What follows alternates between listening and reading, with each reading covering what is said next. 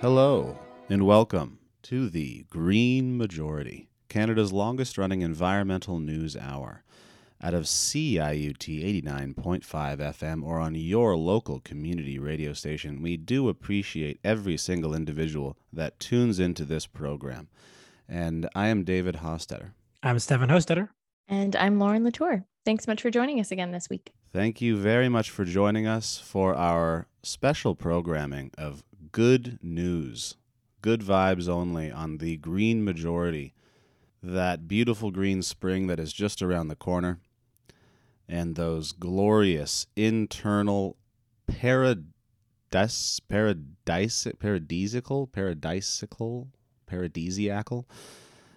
manifestations.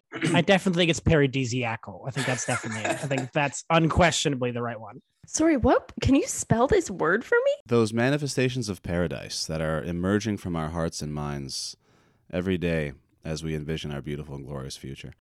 And we're going to do good news stories, and we're going to talk about good things because there are good things happening. And Stefan's going to kick us off with something he wanted to talk about, and then we're going to get into some news. So go, Stefan.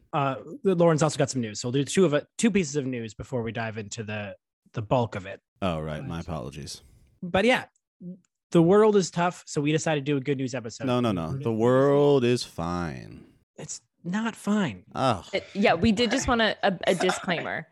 Yeah. Things are bad. We're not ignoring the current situation in Ukraine or tangentially all of the other terrible situations across the world. We're not ignoring the fact that the IPCC came out this week and said like, oh, we're just as effed as we said we were last time one of these came out, if not more so. We're not ignoring anything. We are just choosing to focus on some positivity right now. So hopefully the next hour is a little like beacon of warmth and hope in your day. I will be cutting those neggy vibes that you just put out there. My good news to start us off is also what we'll be covering next week's is that there are 40 plus communities across the country that are organizing, to bring a bold vision of a just transition to Canada. These are across Canada. I did a quick search of the map. Looks like almost every province is working on here. Not yet any territories. If you live in a territory and you listen to the show, you can be the first. And I'm sure that the folks at 350.org Canada or Council of Canadians would happy to help you out. But yeah, there are people, despite everything happening, organizing together to envision a better future, which to me is already a great start to this good news show. Are they organizing to envision the future, or are they organizing to obtain the future? They're Both. organizing to make it happen. There you go. How exciting. That's Yeah. great. So I was, specifically looking for good news stories. And this one came up on the National Observer. It wasn't a super news story, but it was exciting to me because I did my undergrad at a university called Mount Allison out in New Brunswick in a really small town called Sackville. And Sackville's a really, really cool place. It's a town of about, I think, 5,000 permanent residents that goes up to about 8,000 when class is in session. So it's a really tiny place. It's a really neat place. And it's full of like really awesome people who like very consciously try to like build community. It's really neat in that way. Is the university perfect? No, they still haven't divested, and we've been campaigning them for like a decade now. But so, we're winning battles here and there. And one of the things that this piece was talking about, this was actually part of a larger series put out by the National Observer over about a year, I think, looking at 13 different municipalities and sort of different ways that they were approaching climate change. This one was about a committee that was struck municipally called the Mayor's Roundtable on Climate Change. And what's really neat about it is that they have a mandate, and I think they might even have set themselves this mandate to examine all municipal decisions through a climate lens. So they basically, there's 16 people on this committee, and I'm sure it's rotating to some degree. And it's made up of counselors and students and academics and scientists and local business owners and nonprofit folks. It runs the gamut. They've got a pretty, I hate to use the word diverse, but like good cross section of community representation on this committee. And they developed a set of principles that must be applied to all municipal decisions to ensure that potential climate impacts are minimized. And it's so a really simple concept, but has the potential to have a lot of impact. I think my biggest question going into this would be to see, like, does this roundtable committee style body, does it represent like a scalable model for larger municipalities? Because how great would it be to get a commitment from more municipalities to examine like literally all municipal decisions via this climate lens? So like one of the examples in this paper, and I know this sounds small, but like it is those little things, especially in a smaller community, that have a lot of impact. It was the example of a dog park that was under consideration at the time. And the dog park was set to be 10 kilometers outside of the city, which doesn't sound like a big deal until you realize that like for a small town to require everybody to drive 20 kilometers round trip to take the dog to the dog park, like that's a fairly sizable degree or like amount of emissions for an otherwise pretty small place that's pretty walkable. Well, it's incredibly walkable. You can go from one end of the town to the other in about 25 minutes. I did it drunk in heels most weekends. So it seems small, but there's a lot of potential for impact. And it was just like, wow, what a cool initiative. So exciting that this is happening. And would love to see something like this modeled and again scaled up in larger municipalities everywhere. Wait, where was that again? This was Sackville, New Brunswick, which is also cool because Sackville, New Brunswick has CHMA, which is the local university radio station, which is, I believe, or at least at one point was one of our syndicate partners. Shout out to Sackville. All right. Well, I feel like I was going to say that we're going to go to the news now, but we just covered some news. So now I feel like we need a name for the news. So let's go to the rundown. Ooh, love that. The rundown. That's fun. Dave, take another rundown. That's a fun vibe. Oh, no. Those jousty little pointing 6-shooter fingers you just busted out when you said it too. Also disturbing. No. First, we're gonna go to a short little chill music here. A couple of minutes of some nice music. Ease us on out. No, we're not calling it the rundown. All right, we'll try another name next week. We'll see how that goes. Although, if you like the rundown on socials, let us know.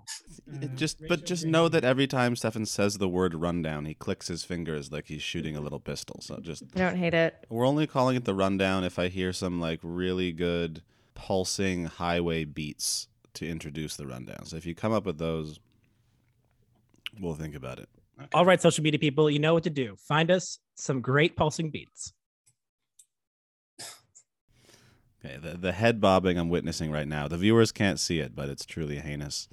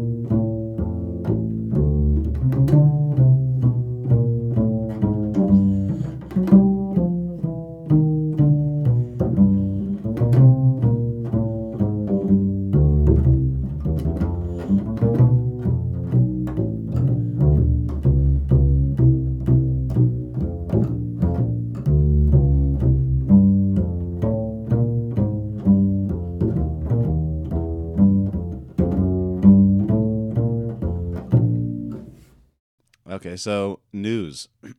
So we're going to do some news. Good news. The energy mix reported, and we talked about this in the fall when it came out, but we're being reminded of it again because it's important. The energy mix reported a couple weeks ago about a climate journalism webinar in which 2 senior climate scientists, one of whom was Michael Mann, emphasized the 6-month-old finding that we are not necessarily doomed after all. Did you hear that, Stefan? I said we are not necessarily doomed after all. I remember that part of the IPCC. This is because we are not locked into as much warming as we previously thought. This is because natural carbon sinks like oceans and forests will continue to absorb carbon after we stop emitting it. This means that if we stop emitting carbon or if we zero out emissions, Earth's temperatures will stabilize in around 3 years. This means we still have more than enough time to avoid catastrophe, and we may even have more time than we think. Included in the article is commentary from Salim Al-Huq, director of the International Center for Climate Change and Development in Bangladesh, who notes that his country is among the biggest victims of the warming that has already happened, but even they are not succumbing to despair. And the United Nations Environment Programme, the UNEP, UNEP, has facilitated a resolution from 175 nations to develop a legally binding agreement to end plastic pollution. An intergovernmental committee will now begin work to draft a global agreement by the end of 2024. The agreement will address the full life cycle of plastics, product design, and technology sharing. So this is the one that I believe we manifested, everybody. Well done. Because we set out to make this Positive Vibes show weeks ago. And somehow on the day we were recording it is the day that this news drops. Like this resolution between 175 organizations has been called nations. Sorry, 175 nations has been called historic. It's the goal is that it's supposed to cover the full life cycle of plastic. Even some of the most cynical people I follow on Twitter were excited about this resolution, which is really how I judge how much I should be paying attention to some of these things, because so often they can be, not as great. But this one seems to have some weight behind it. It will be negotiated over the next 2 years, and the people are coming out here saying this is only the end of the beginning. We have a lot of work ahead of us. But people were like tearful. This agreement has been called the biggest environmental agreement since the Paris Accord. It is truly actually a huge deal. And over the next 2 years, we'll see how much pushback it gets from the oil industry that we've seen in other places. But truly good news, and hopefully the beginning of the end of single-use plastics, which is so desperately needed. That is very cool. We probably can't take all the credit for manifesting it. I mean, the people who haven't shut up about single-use plastics for the last 10 years have probably, we can throw them a bit of credit, but yeah, but that's fantastic. Like you said, that this was actually, I feel like there's so often the single-use plastics thing feels like a bit of a policy cop-out, or feels like a bit of a not even policy, but announcement, kind of red herring. It's I feel like McKenna always used to be talking about, plastics and ocean waste and blah, blah, blah. And it's cool, show me the goods, actually. Show me the good work you're actually doing. So if you're telling me that people were actually excited about this resolution, that's an exciting development. That is a good news story. I almost feel like we need I want to insert a sound effect, woo woo, or what was do you guys remember the EDM siren that was really big for a pew, pew, pew, pew, pew, pew, pew, pew. No, that's we need some sort of sound effect. Yeah. We'll try a different one each time, Sounds good. But back to Dave. He keeps pointing at me, guys. He is going to shoot off my Sahasrara chakra with his imaginary 6-shooter. Derringer. Powerful weak. Okay, so a recent study published in Nature Geoscience is arguing that a previous scientific projection about the slowing down of Atlantic Ocean currents was based on data that were too limited.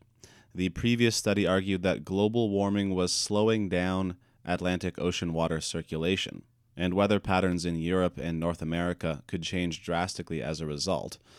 Like in the movie The Day After Tomorrow, in which New York turns into the Arctic. I believe that is correct. That's what happened in that movie. And so this study argues that if we analyze more and better data, the ocean current change is actually uncertain, and it has not necessarily even begun. And now I have several points about electric vehicles and batteries now. So a study published a couple months ago in Nature Communications found that in contrast to the opinion of various analysts, emissions from the production of electric vehicles are far lower than the emissions in the production of fossil fuel vehicles, and that if we factor in the cost of indirect emissions to the price of these vehicles, EV sales will actually go up. This means that when it comes to emissions, electric vehicles are far superior to fossil fuel vehicles no matter where in the production chain you analyze it. A new study from the car insurance company Auto Insurance EZ has found that, contrary to the opinions of some other analysts, electric vehicles are much less likely than fossil fuel vehicles to catch fire. A new method of recycling lithium-ion batteries has created recycled batteries that are actually better than new batteries. The team that developed the method created, in their recycling process, a more breathable structure for the battery, with more room for its crystals to expand as ions move through them, causing them to crack less. This means that the method could be used to improve the performance of new batteries as well. There are 3 companies in the UK currently developing methods of using offshore wind farms to charge electric ships. And finally, the European Union has brought in a new law that will greatly incentivize companies to switch to electric trucks for international shipping. Electric trucks will be given a discount of at least 50% on distance-based road tolls. Every country in the EU will have to implement such a law by the end of the year. Amazing. I've decided the sound that I'm playing in my head, at least, is the intro sax to Carly Rae Jepsen's Run Away With Me, for any listeners that might know that song. So that's what's playing in my head every time I hear one of these stories. No, that's fantastic. Going back up to when you reference The Day After Tomorrow, Dave, because like everybody knows, like I'm a pop culture idiot. Everything I experience in life, I can tie back to some sort of movie. So knowing that that may not be our fate, New York becoming the Arctic, is very exciting. But moving on from that really quickly, that's a really awesome set of battery related stories you have there, because I think for several years now, I feel like the environmental community has been really, really hesitant to dig into a lot of the issues presented by lithium mining and like where we're going to get these resources to produce all these various battery powered devices and machines that we're going to be transitioning over to in the coming years and decades. Because if you sort of dig into the background of like lithium battery production, not only is it really environmentally damaging, but it's also it can be a bit of a nightmare for those communities that we're going into to mine these products and get this ore. So the fact that there is so much headway being made to develop things like a better recycled battery is really cool and is really exciting, and means that we're one step closer to sort of not only making things a little bit better from a climate and environment standpoint, but also like making sure that we're not screwing over those communities that we're going to for resources. 100%. That's definitely one of the things that I pulled from those stories as well. Just the unbelievable importance that if our goal is to limit those impacts, that recycling batteries will need, and the fact that those are improving is huge. The other thing I want to note quickly, though, is something I'm hearing more and more about in the past little bit, is this sort of shift from sort of the idea of things being sustainable to things that being regenerative. And what I really like about this battery technology and these things batteries is that it's not just saying these will degrade more slowly over time. It's saying, oh no, we can actually take this stuff and bring it back and actually, reuse it fulsomely, maybe even make it better. And that ethos for the world, of just like, we're not just trying to survive here, we want to actually regenerate the world, is an ethos that I think that we sort of need to bring to much more in our thinking, not just, batteries or anything else like that. But yeah, all good news. And now I want to listen to that saxophone. But before I do, also, I will say that I have harped a few times on the idea that the Atlantic current will break down. So if it doesn't, great news. Lovely. All right. So moving on, 3 utility companies in Massachusetts are working on separate pilot projects to create whole neighborhoods heated by connected geothermal systems. Jess St. John writes for Canary Media, quote, Massachusetts major gas utilities, facing the eventual demise of fossil fuels under the state's decarbonization mandate, are contemplating a new business model, replacing neighborhood gas pipeline networks with pipes that capture and share thermal energy underground. The projects could potentially expand to allow gas utilities to become carbon-free if they can convince enough people to sign on.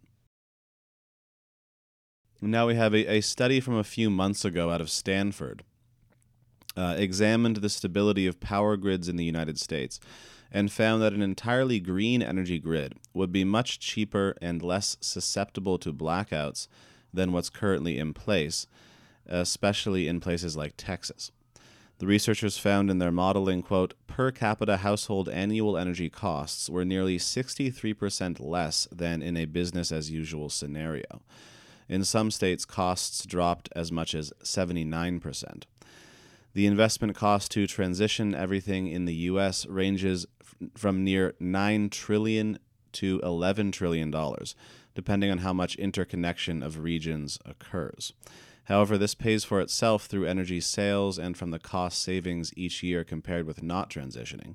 In fact, based on energy cost savings alone, the payback time may be as short as 5 years. The study also found that to keep an entirely renewable power grid stable, we don't even need special, powerful, long-duration batteries.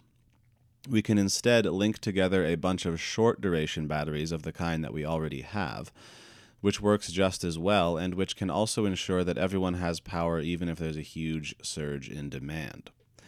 The Stanford article explaining the research reads, quote, the researchers' simulations suggested that blackouts in California and Texas could be avoided at low cost due to a clean, renewable grid.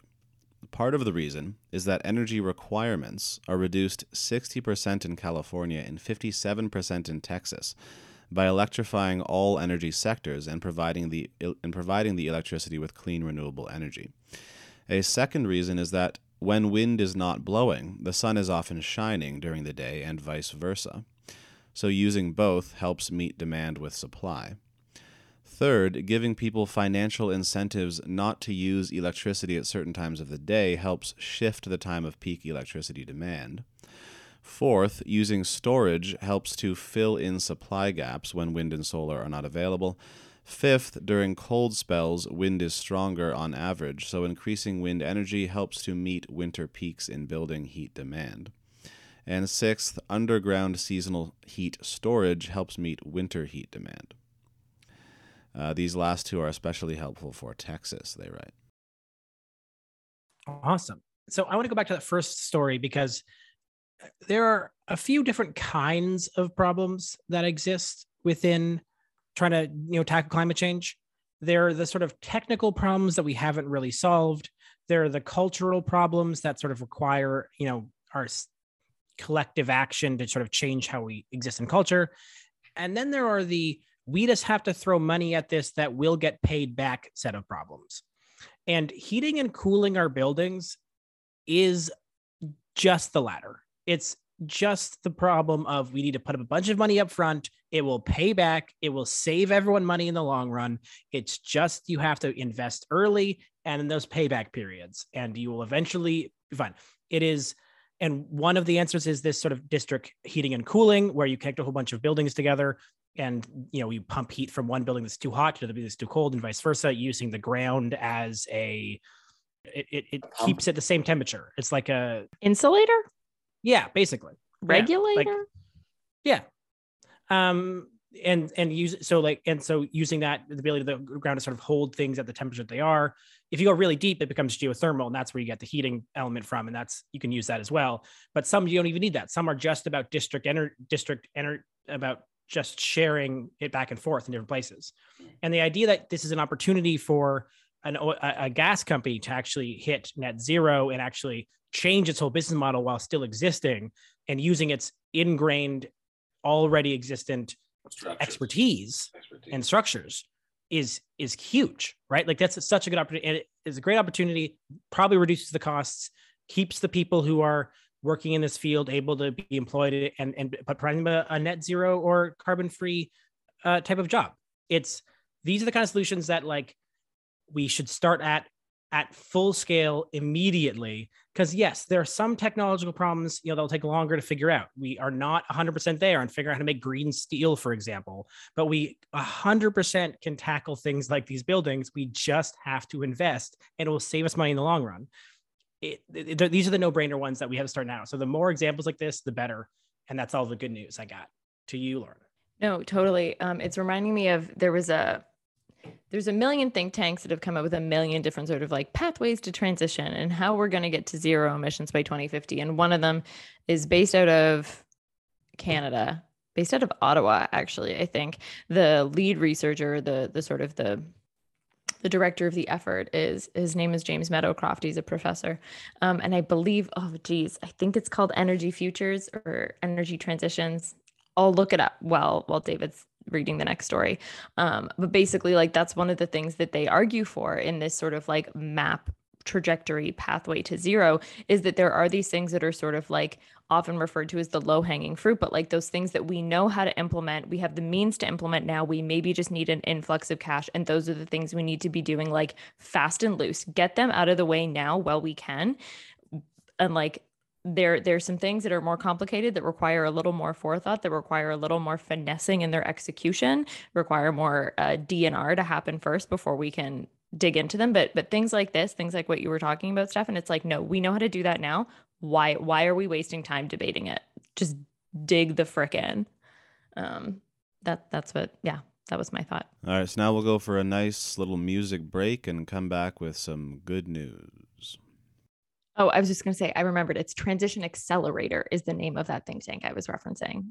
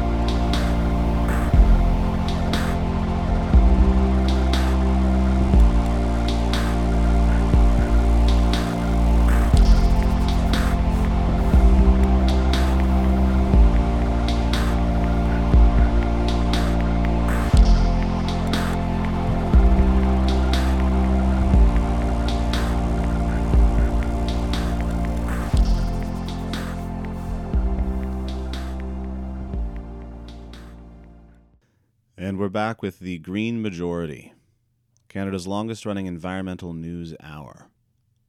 So, the UK. It says here's some stuff out of the UK. The UK company Quadrilla has now reluctantly shut down its 2 shale gas wells. They had been told to, they didn't want to, and then 6 months later they did. Passive house buildings are growing popularity in the UK. These are buildings constructed or retrofitted to bring energy demand, specifically heating demand, down to very low levels while being comfortable and having good air quality. Green measures in the UK to use more efficient home appliances and boilers are already saving households around £1,000 a year. Brendan Montague recently reported for The Ecologist on a joint report from a climate charity and an employment think tank, which concludes that for the UK, quote, a move to rail low emissions ferries, domestic tourism, aviation research and development, and cleaner fuels generated from electricity to reduce emissions from flights could create a net increase of between 280,000 and 340,000 jobs. The city of Paris, France, is going to ban cars from driving through 4 central districts by the end of next year. This will reduce traffic in those neighborhoods by over 50%, since a majority of the traffic is from cars who are cutting across town. Not Paris, Ontario, though. Those people love cars. That's why I had to emphasize France, because otherwise you will mistake it for the Ontario town. Yeah, that was, I feel like I sound like a bit of a broken record, but like when you said a UK company has reluctantly shut down 2 shale gas wells, like my heart soared. So exciting. Not least of which because like they were reluctant and they were like, oh man, this sucks. Cause like I'm always happy to see a capitalist lose some cash. But like that's fantastic that there just clearly was not the market needed for these shale gas wells anymore, which means that like we are well and truly into this transition. It's undeniable. It's here, it's happening. Get on board or get out of the way. And like get out of here with your nonsense natural gas as a bridge fuel solution because it's not. If it can't work in the UK, it likely can't work here, and it doesn't. Anyway, I'm flying high at just those simple words. Reluctantly shut down 2 shale gas wells. Amazing. So simple, so beautiful. So great. And I will, I'll throw the second story there in regards to time and time again. Every time a city shuts down an area of their space to cars, everyone loves it. Yeah, it happens in New York, and everyone's like, "Oh, you can't shut down these areas to cars." Everyone loves it. It happens like every time this happens, people realize the experience of actually be able to live in a city where they can walk around and feel safe just walking around and being there. And people flood to those areas because it is great. Like every time this happens, and it never like I feel like whenever these examples of these places that don't go back, you should realize. And we should all realize that these are good ideas and that they don't just improve the environment. They improve every part of people's living, thriving beings. They can experience being in a city that feels like it's made for them rather than the people who are driving through it. Yeah, I don't think I've ever heard of anybody going to Venice and being like, Venice is great, but you know what I wish I could have done? Driven a car through those streets. Like that's not a thing. And like on that note, so most listeners who've listened more than once will know I live in Ottawa. So obviously I was here when like all the craziness went down last month with the occupation. And one of the things that's potentially come out of the occupation is the idea that Wellington Street, which is a street that goes in front of Parliament, which eventually feeds into Rideau, which is a very busy avenue, it might end up being shut down for pedestrians only and transit. And whenever I see articles written about it in like local newspapers, it's like, oh, like NCC or like whatever body warns that we might have to make Wellington pedestrian only. And it's like, yeah, that's a great idea. It should be pedestrian only, like not just for security reasons, but because like, doesn't it just make so much sense that the one street that kind of comes into that parliamentary precinct would be pedestrian only just for like everybody's safety, everybody's security, and just like, I don't know. There's so many tourists that come to that area every year, and it would be a far more pleasurable experience if they weren't like squishing onto sidewalks, if they like felt free and easy and comfortable walking along that relatively large avenue that up until now has just been taken over by like gridlock traffic. Anyway. Italy has voted to make ecological protection part of its constitution. Rosie Frost writes for Euro News, quote, "The state must now safeguard ecosystems and biodiversity in the interest of future generations." Those words are in the legislation itself, in the interest of future generations. She also writes, "The changes to the Constitution also mean that the health and the environment must be protected by the economy. The new law states that private industry can no longer impact the climate. The protection of animals has been recognized too. But this statement that private industry can no longer impact the climate is quite a broad and bold one, so I don't quite know what's going on there. But Ecuador's highest court ruled last month that the indigenous Kofan community in the country's northern Amazon had their rights violated by oil projects. And now, as a result of the ruling, all extractive projects must seek consultation as well as the consent of all indigenous communities across the country. Well, the ones that are affected, of course. You're not going to stretch across the country to ask someone who's not affected by it. But they also ruled that the consultation process must be clear and accessible for the whole community. This is the piece of good news that was sent to us by our community. So thanks for the folk who sent this to us via Twitter. The part that I would love to highlight here very quickly is this kind of response or in requirement. It should be one of the parts of if a jurisdiction here in Canada wants to pass something like UNDRIP, this should be part of it. It can't just be like, oh, in future we'll do better. It's no. You got to go back and look at each current occupying mine or dam or anything else. And and begin a consultation process, right? Like you can't just say, okay, we'll do better later in the future. You got to go back immediately, which it sounds like this is actually doing, which is saying like, if you have a mine in your community right now, we must start a process to have this conversation about it, because you can't just say, oh, we had this mine in your territory before this rule came out, so it now gets to not care about that. That's not real. And this is great news. So yeah, good news to learn. Yeah, that retroactive element is super key. The other thing I was this is a question for us to mull over and look over for future dates, but talking about that Italian new protection in its constitution, the state must now safeguard ecosystems and biodiversity, reminds me a little bit of laws that were similar, seemingly laws that were passed in like Ecuador and Bolivia in recent years around like the rights of Mother Earth and Pachamama. And I know there are lots of good people doing lots of research into it, but it would be really interesting to see if like after the implementation of laws like this and shifts in constitution like this, what the sort of tangible positive effects are. Because like there is although this cynical voice isn't speaking much during this episode, it's like, it does make me wonder, it's like how much of this is similar to maybe those climate emergency sort of measures that were passed in so many municipalities a few years ago that unfortunately didn't necessarily result in tangible change except in a handful of spaces. So I'd be really curious to go back and see, it's like when changes are made to constitutions like this and those big overarching rights of Mother Earth laws, what kind of positive, like what are the positive effects of that? If there are positive effects, or is it more of is it lip service? I guess that's a question for future me to answer. Memo to me to look into that later. Let's take another chill music break and come back with these good news.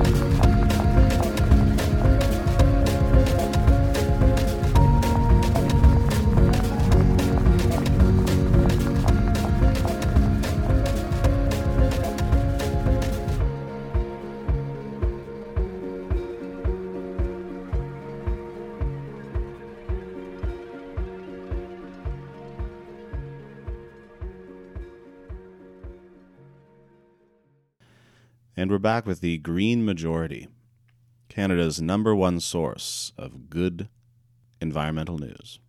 That's according to Maclean's and The Walrus. Thank you. Sorry, did you just pronounce it Maclean's? It wasn't pronounced. Maclean's. McLean. So last month, Panama introduced a law that recognizes nature as a, quote, unique, indivisible, and self-regulating community of living beings, elements, and ecosystems interrelated to each other that sustains, contains, and reproduces all beings. It's quite something. This community has the, quote, right to exist, persist, and regenerate its life cycles. The right to conserve its biodiversity, and the right to be restored after being affected directly or indirectly by any human activity. Australia's largest coal plant, so this is in Australia, Australia's largest coal plant, obviously it's in Australia, I've just said it's Australia's largest coal plant, in the country of Australia, is set to close in 2025, which will be 7 years ahead of schedule. Prince Edward Island released its plan to reach net zero by 2040.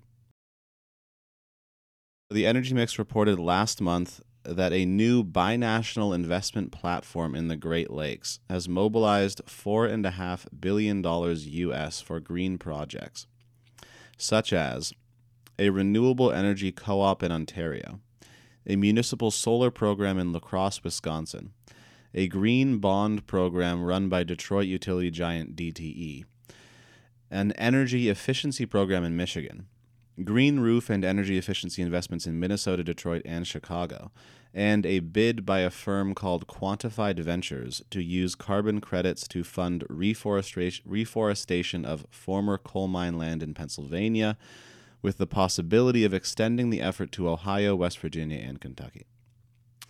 Energy News Network described the platform as, quote, a matchmaking service publicizing green investment opportunities and projects and helping to connect funders and lenders with these initiatives, while also allowing projects to learn from each other.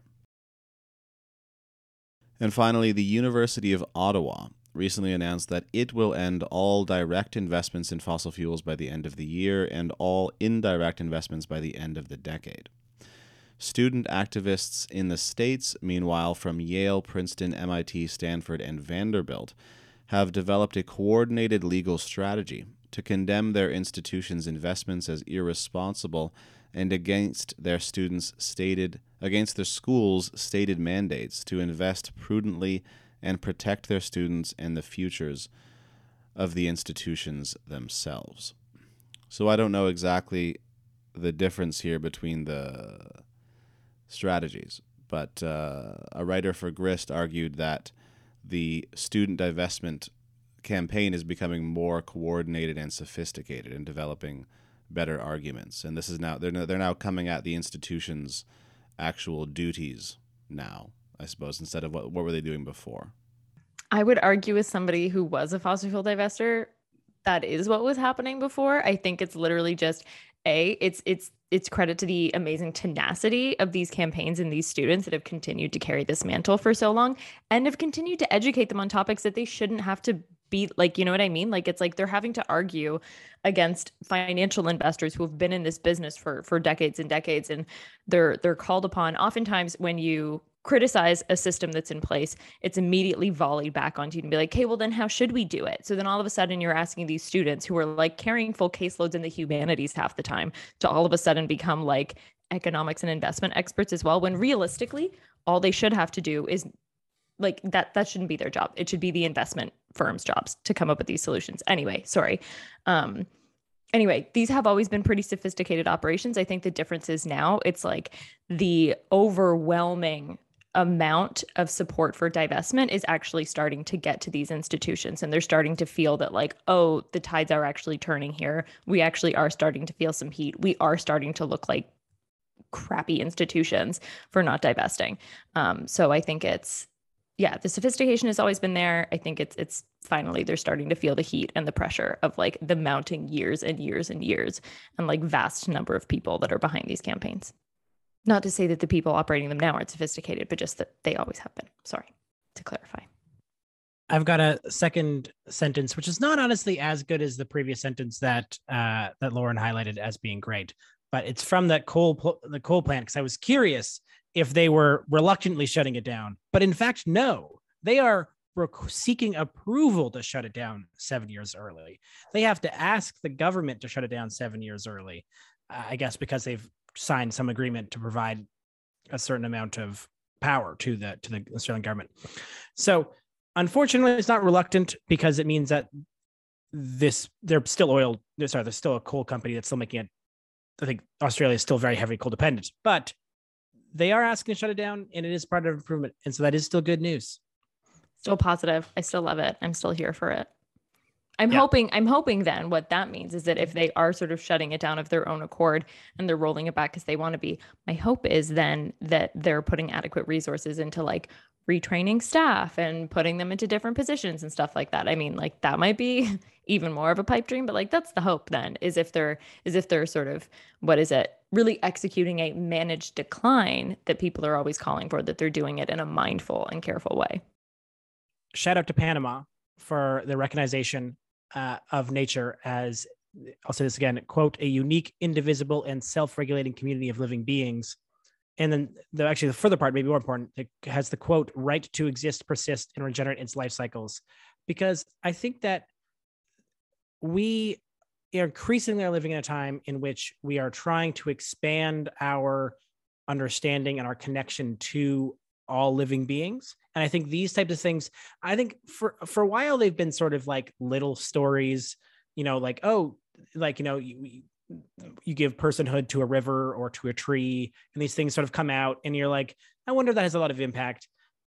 And I think in small instances, I think they might not have as much impact, but I think collectively, as more and more that come through, it sets a precedent and a growing push that I think eventually will be big enough to, I think, really bring the rights of nature into our actual, laws. And then that is, I think, the next, and yeah, I think it's a dark horse on getting real action here is what I'm trying to say. I think these types of moves in some of these smaller states that are really trying to take on the right to exist of nature specifically as, and ecosystems more generally, as super key. I think they are a dark horse in the good news stories repertoire, much like Carly Rae Jepsen's sleeper hit, which would be Cut to the Feeling.